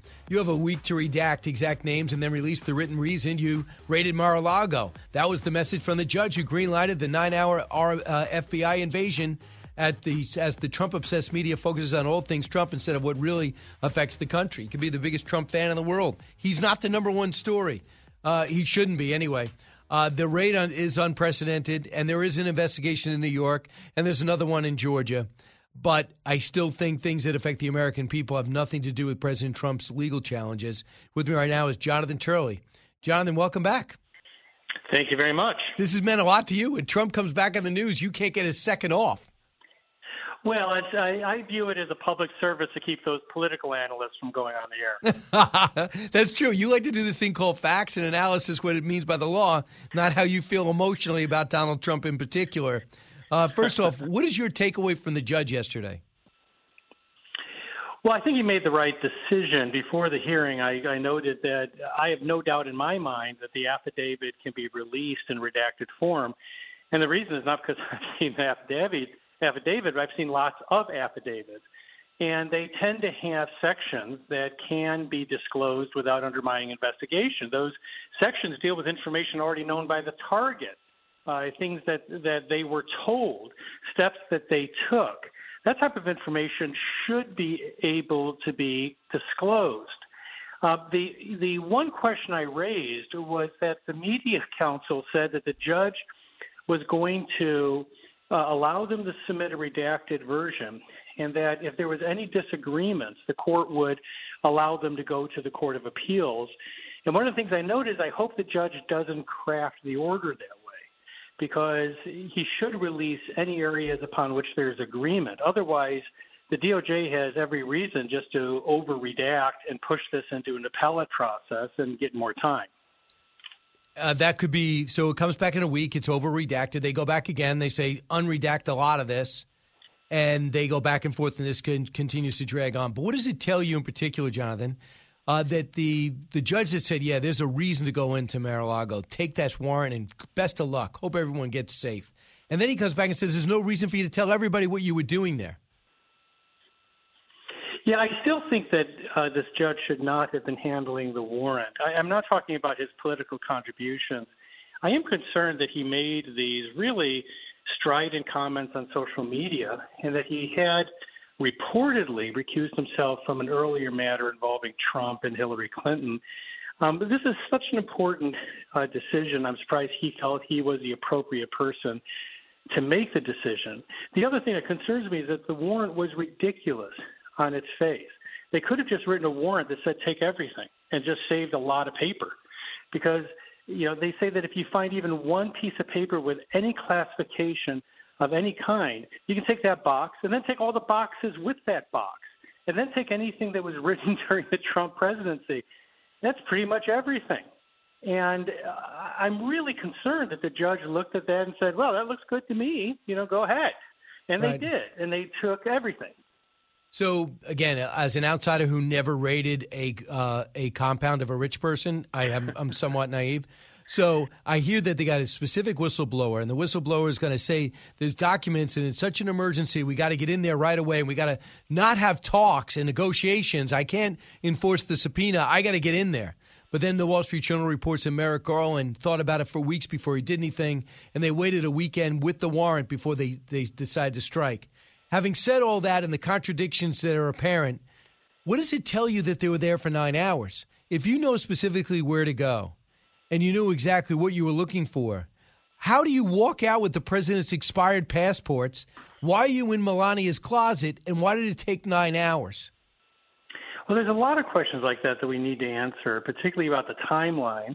And as you note, they keep on saying time is of the essence, and yet they took their time about it. They waited weeks, and then they waited even after the warrant was signed for days.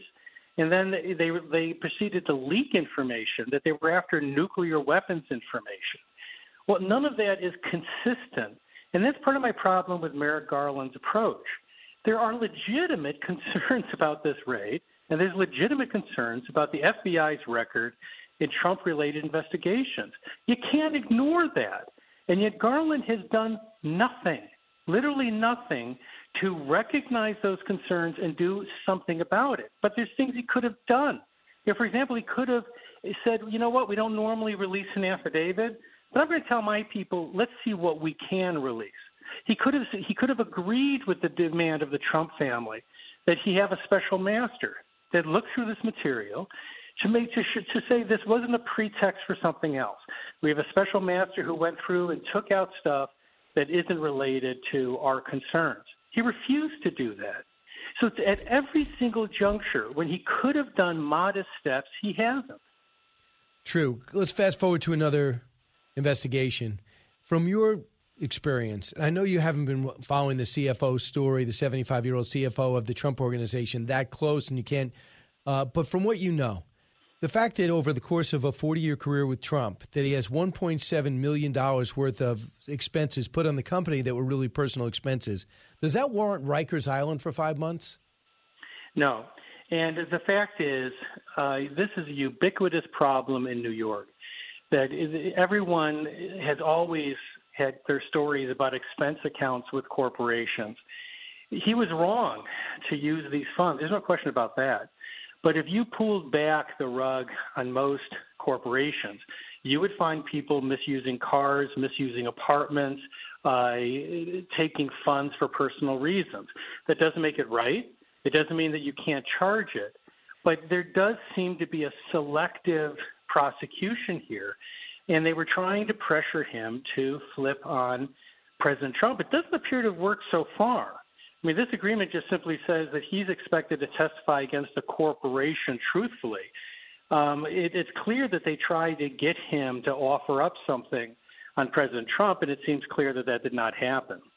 Look at Georgia then, and do you think the 6 hours that Rudy Giuliani had behind closed doors, the Jenna Ellis might have the same scrutiny, Lindsey Graham, they want to talk to him.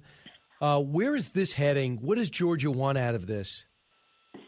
I think Georgia's the one to watch right now. That and the tax and bank fraud investigation out of New York with the feds. The reason is that this comes under state law, and they're arguing that all of this pressure from Trump and others was an effort to coerce or commit fraud. My view of this as a criminal defense attorney is that it seems to me that they have a very strong defense. It's like everything else in the Trump world. It depends how you look at something, right? And people like to assume intent. But Trump is likely to argue that, yeah, I said if we find just 15,000 votes, if you find that, it changes the outcome. Now, his position is going to be that this was basically a settlement discussion. They were in litigation. And he was saying, I only need 15,000 votes for this election to be overturned. That's not a lot if you do an audit. So that's going to be his defense. Now, a lot of people may say, well, that's not very credible. I think he was telling them to find that 15,000 votes. But that's not what you can do in a criminal case. You can't say, well, it's close enough for Jazz.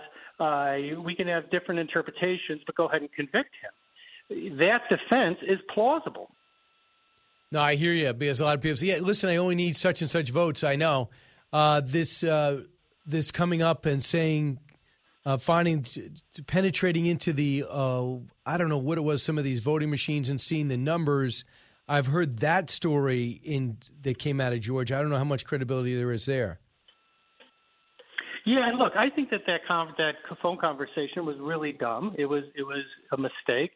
It's worthy of criticism. But criminal cases are not based on this type of coin flip on meaning. They need something much stronger. They need to show that he was actively trying to coerce someone to do something that was untrue, unlawful. His argument is that I did believe that a recount could find that many votes. And I expect that's what Giuliani said in the grand jury. I expect he said, look, you may consider me a fool, but I believe that there's serious problems in the Georgia voting system, the changes that they made, and we all believe that you could find that number of votes. Lastly, you mentioned the tax investigation in New York. For the most part, the Southern District's been looking at his taxes, and they walked away. Alvin Bragg says, I don't see anything there. And Vance also said, I don't see anything there, Cyrus Vance. So are we talking about the same case? Yeah, there's the state case, but also the Southern District of New York, the feds, have periodically been looking at aspects of that. We really don't know what happened to that federal work that was being done. But once again, the problem with the tax and fraud claims is that they are also very common, particularly in New York and the real estate business. It is a common practice for corporations to try to devalue property for the purposes of taxes and overvalue property for the purposes of bank loans. You know, the funny thing about Trump, by the way, is before I was working for Fox, I was working for a different network, and they sent me Trump's filings that he made with a bank for a bank loan. And they said, isn't this bank fraud? And I looked at it, and the hilarious thing was, because the number that he represented he was worth, my initial feeling was, wow, this is fraud, because he's not worth that. But then when you crunch down on the actual filings, there's one piece of paper where he gives his value, and in the middle of the list, he gave his name value, his marketability, worth billions of dollars. Now, it was typical Trump, right? He basically said, my name alone is worth, $1 zillion. Now, you sort of chuckle, but it's not fraud because he put it on paper. He said, I'm counting this as part of my worth. And that's part of the problem that they're going to have in the prosecution is that, he didn't make up numbers. He just put a number in there that many people sort of would chuckle at and say, wow, that's a lot of capital you're saying is attributed to your name.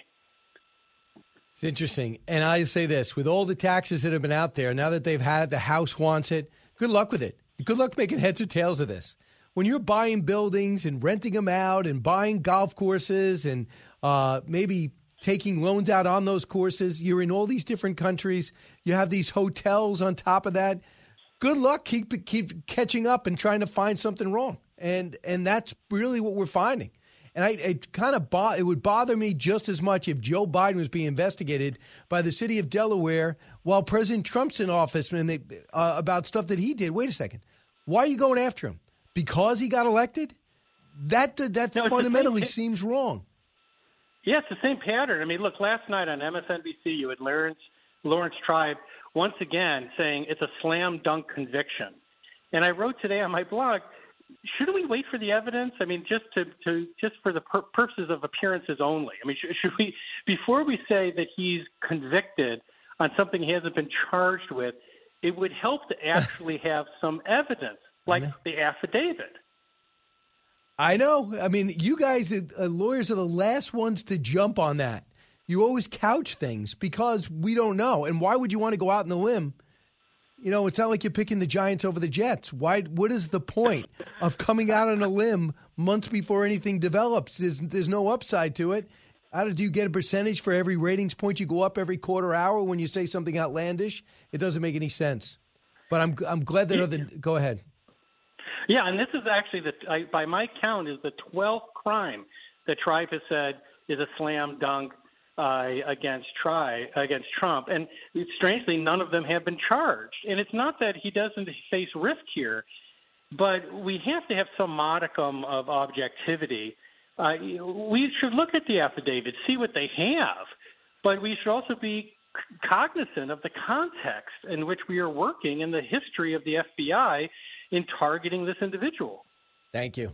Jonathan Turley, thanks so much. Thanks. All right. Glad he gave up a contract with that other network. 1-866-408-7669. Bobby Barack at the bottom of the hour. We go inside the changes in the media. Something else of big interest, probably to you. For the first time ever, more Americans streamed than watch cable. Things are changing rapidly. Don't move. Expanding your knowledge base. It's the Brian Kilmeade Show.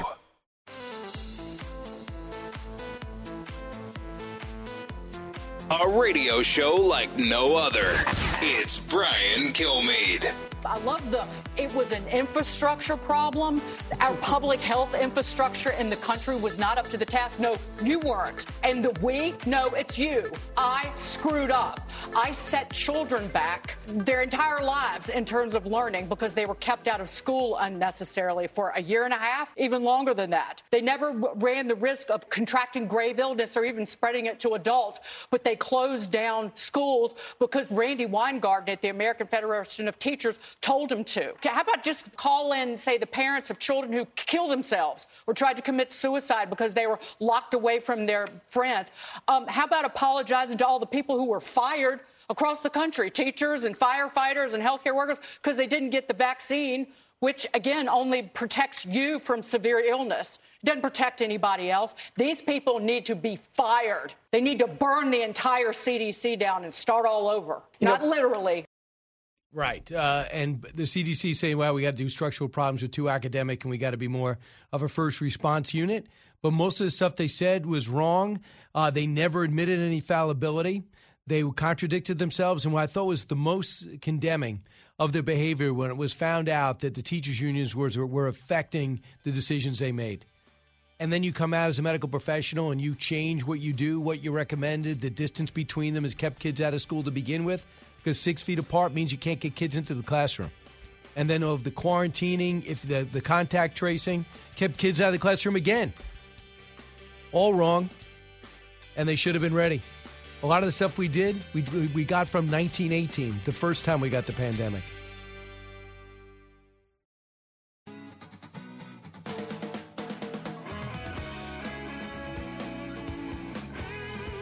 The more you listen, the more you'll know. It's Brian Kilmeade. Jeff Zucker's departure was shocking to the staff of CNN. But CNN was not built by just one man, not by only Ted Turner, and it was not led only by Jeff Zucker. We lost our leader this week, but we're not going anywhere. But he is. Anywhere but CNN. He is out. Brian Stelter, the arrogant, pompous, reliable sources host, is now reliably out. When you call out your boss, which you will do in a later clip, you knew it was beginning of the end. I'm all about being true to your school, but ripping people you don't even know because something you didn't that you believe to be true, never a good start. Bobby Barack joins us now, a writer for Outkick, to commentate on all things media related. Bobby, first off, your reaction to Brian Stelter being out? Yeah, Brian, first of all, thanks for having me. CNN has been putting out these leaks, sometimes even going on record saying how they were going to tone down the liberal partisanship and reshape the narrative of the company back to a state of esteem and a respectable journalism outlet. So they've been warning people for a while that they were going to get rid of these far-left voices, and it wasn't happening, but last Friday was the first domino. Jeffrey Zubin, the Zoom call guy, he's out. We find out yesterday they fire Brian Stelter and cancel his media show. So I wasn't surprised that it happened, but what I found interesting is I was surprised this was the order in which they went, because as much attention as Stelter gets online, he's really a minor character in the bigger picture. Brian, I thought maybe they were going to make a splash early on and get rid of Acosta before Stelter, because to me, that's the guy hurting their reputation more than anybody else. Right, but when you call out the guy that's paying you and blame John Malone and say he's the problem, I think that's a little bit nuts. This guy, Oliver Darcy, will take over now. What do we know about him? Yeah, this guy's even worse than Stelter in every way imaginable. So this guy used to play a conservative online. His main shtick was like own the libs and CNN's left wing. Then he got hired by CNN, and he became Stelter's backup, and he calls for big tech censorship. I mean, get this. He told Twitter in a column to put the misinformation label in the Twitter handle of conservatives, not their tweets, but in their handle. So every tweet they put out, he wanted Twitter to make sure they were labeled misinformation. So it's not that CNN's beat got any better by getting rid of Stelter. I mean, they seem to still be going that route. The only big change is, I guess, the perception, because Stelter was a big name and this Darcy guy is relatively unknown. But you made an interesting point. Stelter calling out John Malone, who was the lead shareholder in Discovery, who's really the one calling the shots at CNN and Discovery right now. You have to think that his early exit is directly tied for him calling out his new big boss before that guy even took over officially. Right. I'm just curious what the mission is there, because if they just make everything bland, it's headline news, and nobody watches headline news, even though it's on every cable system in the country. So we'll see how they want to do this. Right now, they've record low ratings, but they're leaning on Donald Trump coverage. Bobby, what's your take on Donald Trump all the time on all these channels? Yeah, you're so right. And I covered this before. Going bland and quote-unquote straight news isn't the best move for ratings. We see it with like News Nation, a new cable news network that brands himself as just straight news. Nobody's watching. And going Donald Trump obsessed again seems to be contradictory to what Chris Licht, the new CNN chief, says he didn't want to do, which is to lean so heavily into this.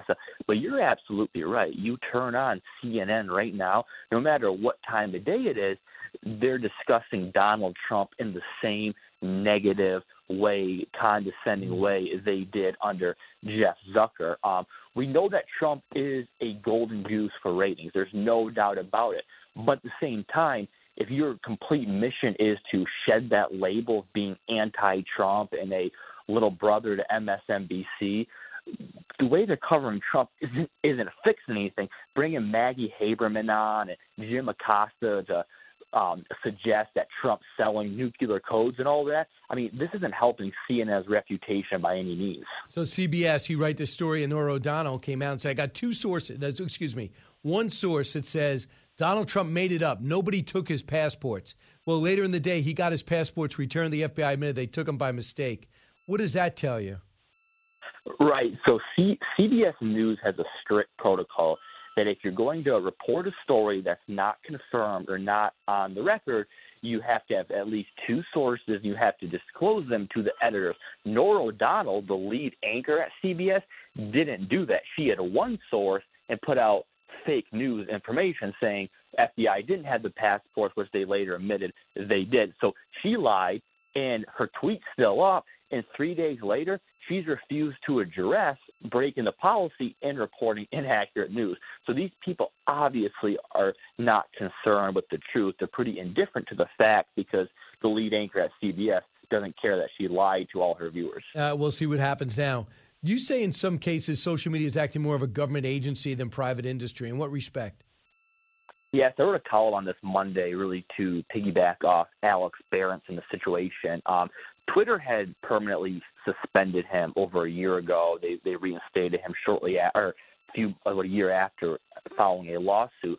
But he has leaked emails from Twitter staffers high up talking to the Biden administration, showing the Biden administration urging Twitter to remove Alex Berenson, even having private meetings. That's not a social media company acting as a private industry. I mean, you go back to last summer about this time, then White House Press Secretary Jen Psaki said, we, the White House, are flagging COVID misinformation pieces for Facebook to take down. A month later, Facebook announces it had taken down 20 million posts about COVID, quote-unquote, misinformation. And then we found out a month later, a lot of those included people asking questions about the vaccine being as effective as government officials said, which they said, you get the vaccine, COVID's gone. We now know that's not true. So people were kicked off Facebook on behalf of the White House for asking questions. I mean, this is a workaround to suppress free speech. So the White House and the government cannot censor people under the First Amendment, but they found a workaround by urging tech companies, Facebook and Twitter, to do their bidding for them. I find that to be a pretty dangerous precedent, Brian. I do too. That's one other thing that Donald Trump is benefiting from. As of now, for what we know about the raid, he seems to be winning the media war, and Truth Social is beginning to soar. People have to go to Truth Social to find out what Trump thinks now. I think it's a huge boost to his own social media platform. Oh, of course. And the biggest development there is places like CNN and MSNBC, they're now putting Trump's Truth Social posts on their airwaves. I know. To ridicule it. But what they're doing is promoting, because people are seeing the logo and they're going to sign up. So the best promotion Truth Social can get is these networks obsessively criticizing what Trump says on Truth Social. Yeah, Bobby Burack, pick up Outkick. Thanks so much, Bobby. Appreciate it. You can follow him at Burack Bobby, Burack Bobby on Twitter. Thanks, Bobby. Brian, talk soon. He's always on Outkick, too. John, listen on WABC. Hey, John. Good morning, Brian. I just wanted to comment on what your guest had just said and tie it all together. What that raid was just another way to try to control the narrative between now and the election. All the other stuff they've done has failed, and that's standing operating procedure for the Democratic Party. They control the short-term narrative with lies, and when the truth comes out, they just move on to another narrative. Started with Russian collusion, went to the Ukraine phone call, then it went to January 6th, impeachment, his taxes, January 6th hearings, now they're raiding the thing. None of them come true, but they all enable the Democrats to control the narrative in the short term. But they also get a few of his supporters, whether they're worker supporters or advisors, in trouble. Roger Stone, Michael Flynn, now this Feinberg, the CFO, Paul Manafort. Just off the top of my head, Michael Cohen, the people that, because they're associated with him, they get targeted because they want to get him, and they don't. Listen to what Bill Maher said. He goes against what you said, John, and thanks for the call. His fortune was finally falling. The big lie was finally losing momentum. DeSantis was beating him in the polls. You know who hates this more than anybody? DeSantis. DeSantis. I had this in the bag, and now I got to run against President Martyr. And this is saving Trump politically. Yeah, and that could be true. I don't think it's necessarily saving. It's a boost. But it's not because Trump deserves credit or discredit. It's because the government feels that they got to go after him everywhere they go. And Merrick Garland somehow, from what we know now, there's a lot we don't know. From what we know now, he overreached. When we come back, we'll find out if there's indeed more to know. This weekend, check out Brian's new show on Fox News Channel. Because apparently he's cheaper than infomercials for non-stick pans. That is not true. Chill out, Gutfeld. That really hurts. One Nation with Brian Kilmeade. Saturdays at 8 p.m. Eastern on Fox News Channel. More of Brian coming up.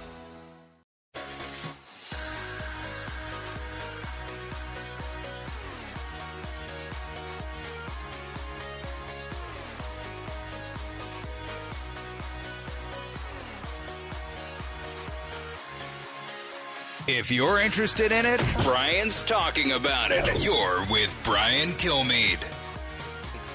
leader is getting in trouble for trying to pump up the jam.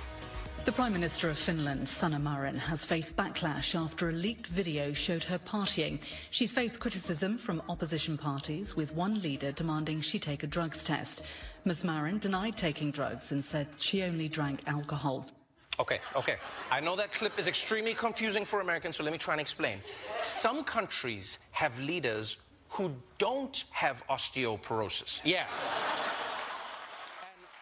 So I guess that was the dancing. What was that, Allison? The leader. She's a young woman, right? She is. And there was a video that was leaked of her, just, a video of them having fun and sort of like dancing to something. And they tried to make it out the hard partying, what prime minister. He goes on to say it's just like old white men are just offended by what like young women do in their free time. Right. I'm not one of them. So it makes you wonder if there's more to know. More to know. So I saw this and retweeted this. Jay Glazer put it out. Mike Tomlin, the longtime coach of the Pittsburgh Steelers, saw these bunch of kids fighting. And he said, guys, you come with me. He brought these kids into practice and started running them through some drills.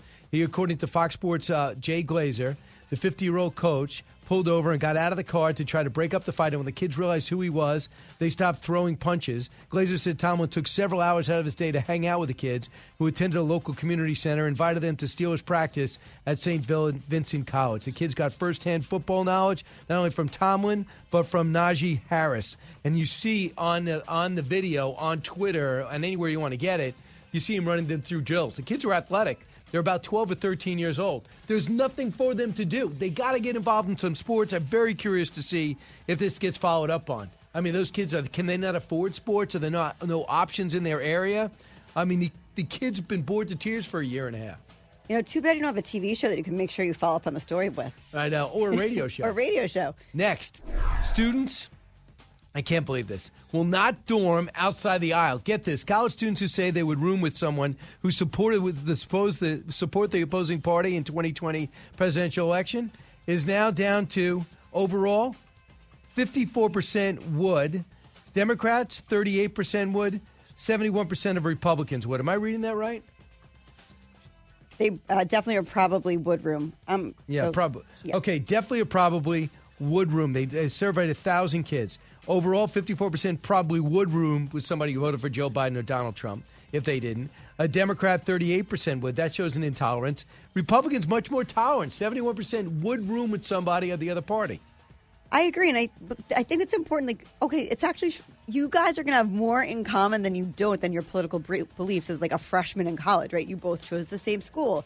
What are your majors? What do you like to do in your spare time? So to be completely against someone based on who they voted for is a little short-sighted. Right. 46% said they would probably or definitely not room with someone who supported the opposing party. 53% said they would probably or definitely not go on a date with someone who supported the other party.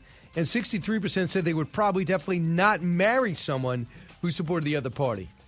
How many guys would be like, that girl's really hot, but she voted for a Democrat? Yeah. I'll put it this way. There was a time in which politics almost never came up. I'm not interested. Like sports. It's all you're all in or all not. Like, hey, what's going on with the Giants this year? I don't follow sports. Used to be. Now everybody somehow has to make a stand. Everyone has to have a label. Next, a 20-year-old USC student is investing money raised from family and friends. Made about $110 million by selling a stake in a meme stock favorite, Bed Bath & Beyond, at exactly the right time.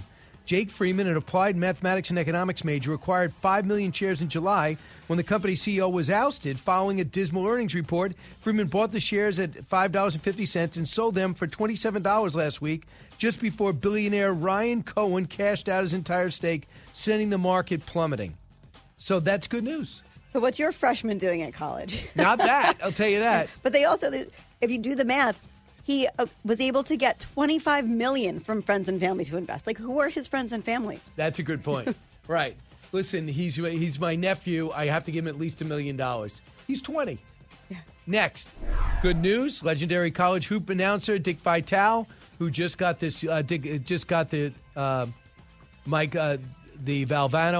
Valvano Award for overcoming obstacles in life, has sent out a series of tweets that he got great news, that he beat cancer again following a myriad of tests this week.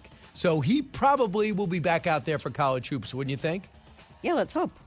All right. Next, Worth a Shot. Japan encouraging young people to drink more alcohol to save restaurant nightlife. Finally, pitch in, be patriotic in Japan, and drink something. The purpose of the announcement is to revitalize the industry, according to Japan's National Tax Agency. Applicants between the ages of 20 and 39 are encouraged to submit business plans to boost alcohol sales to young people ahead of the contest in November. Tax revenues from alcohol plummeted from $800 million in 2020 to about $800 million.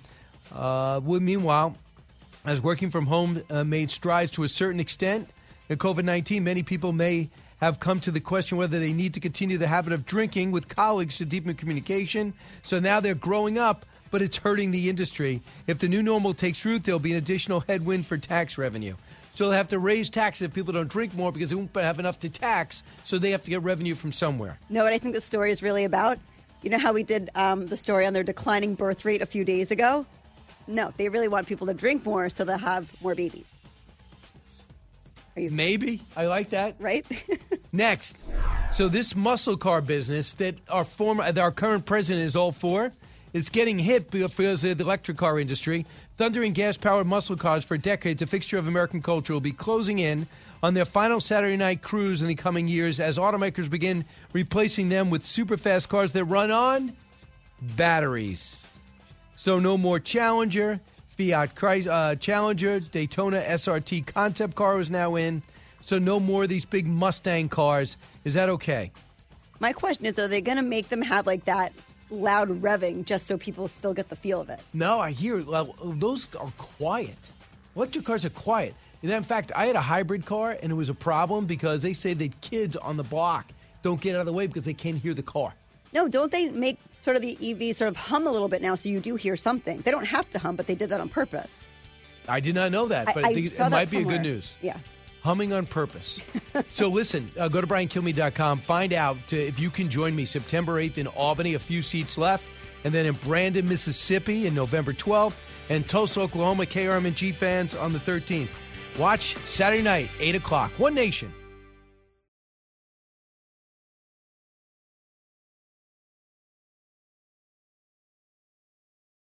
From the Fox News Podcasts Network. I'm Janice Dean, Fox News senior meteorologist. Be sure to subscribe to the Janice Dean podcast at foxnewspodcast.com or wherever you listen to your podcasts. And don't forget to spread the sunshine. Listen to the show ad-free on Fox News Podcast Plus, on Apple Podcast, Amazon Music with your Prime membership, or subscribe wherever you get your podcasts.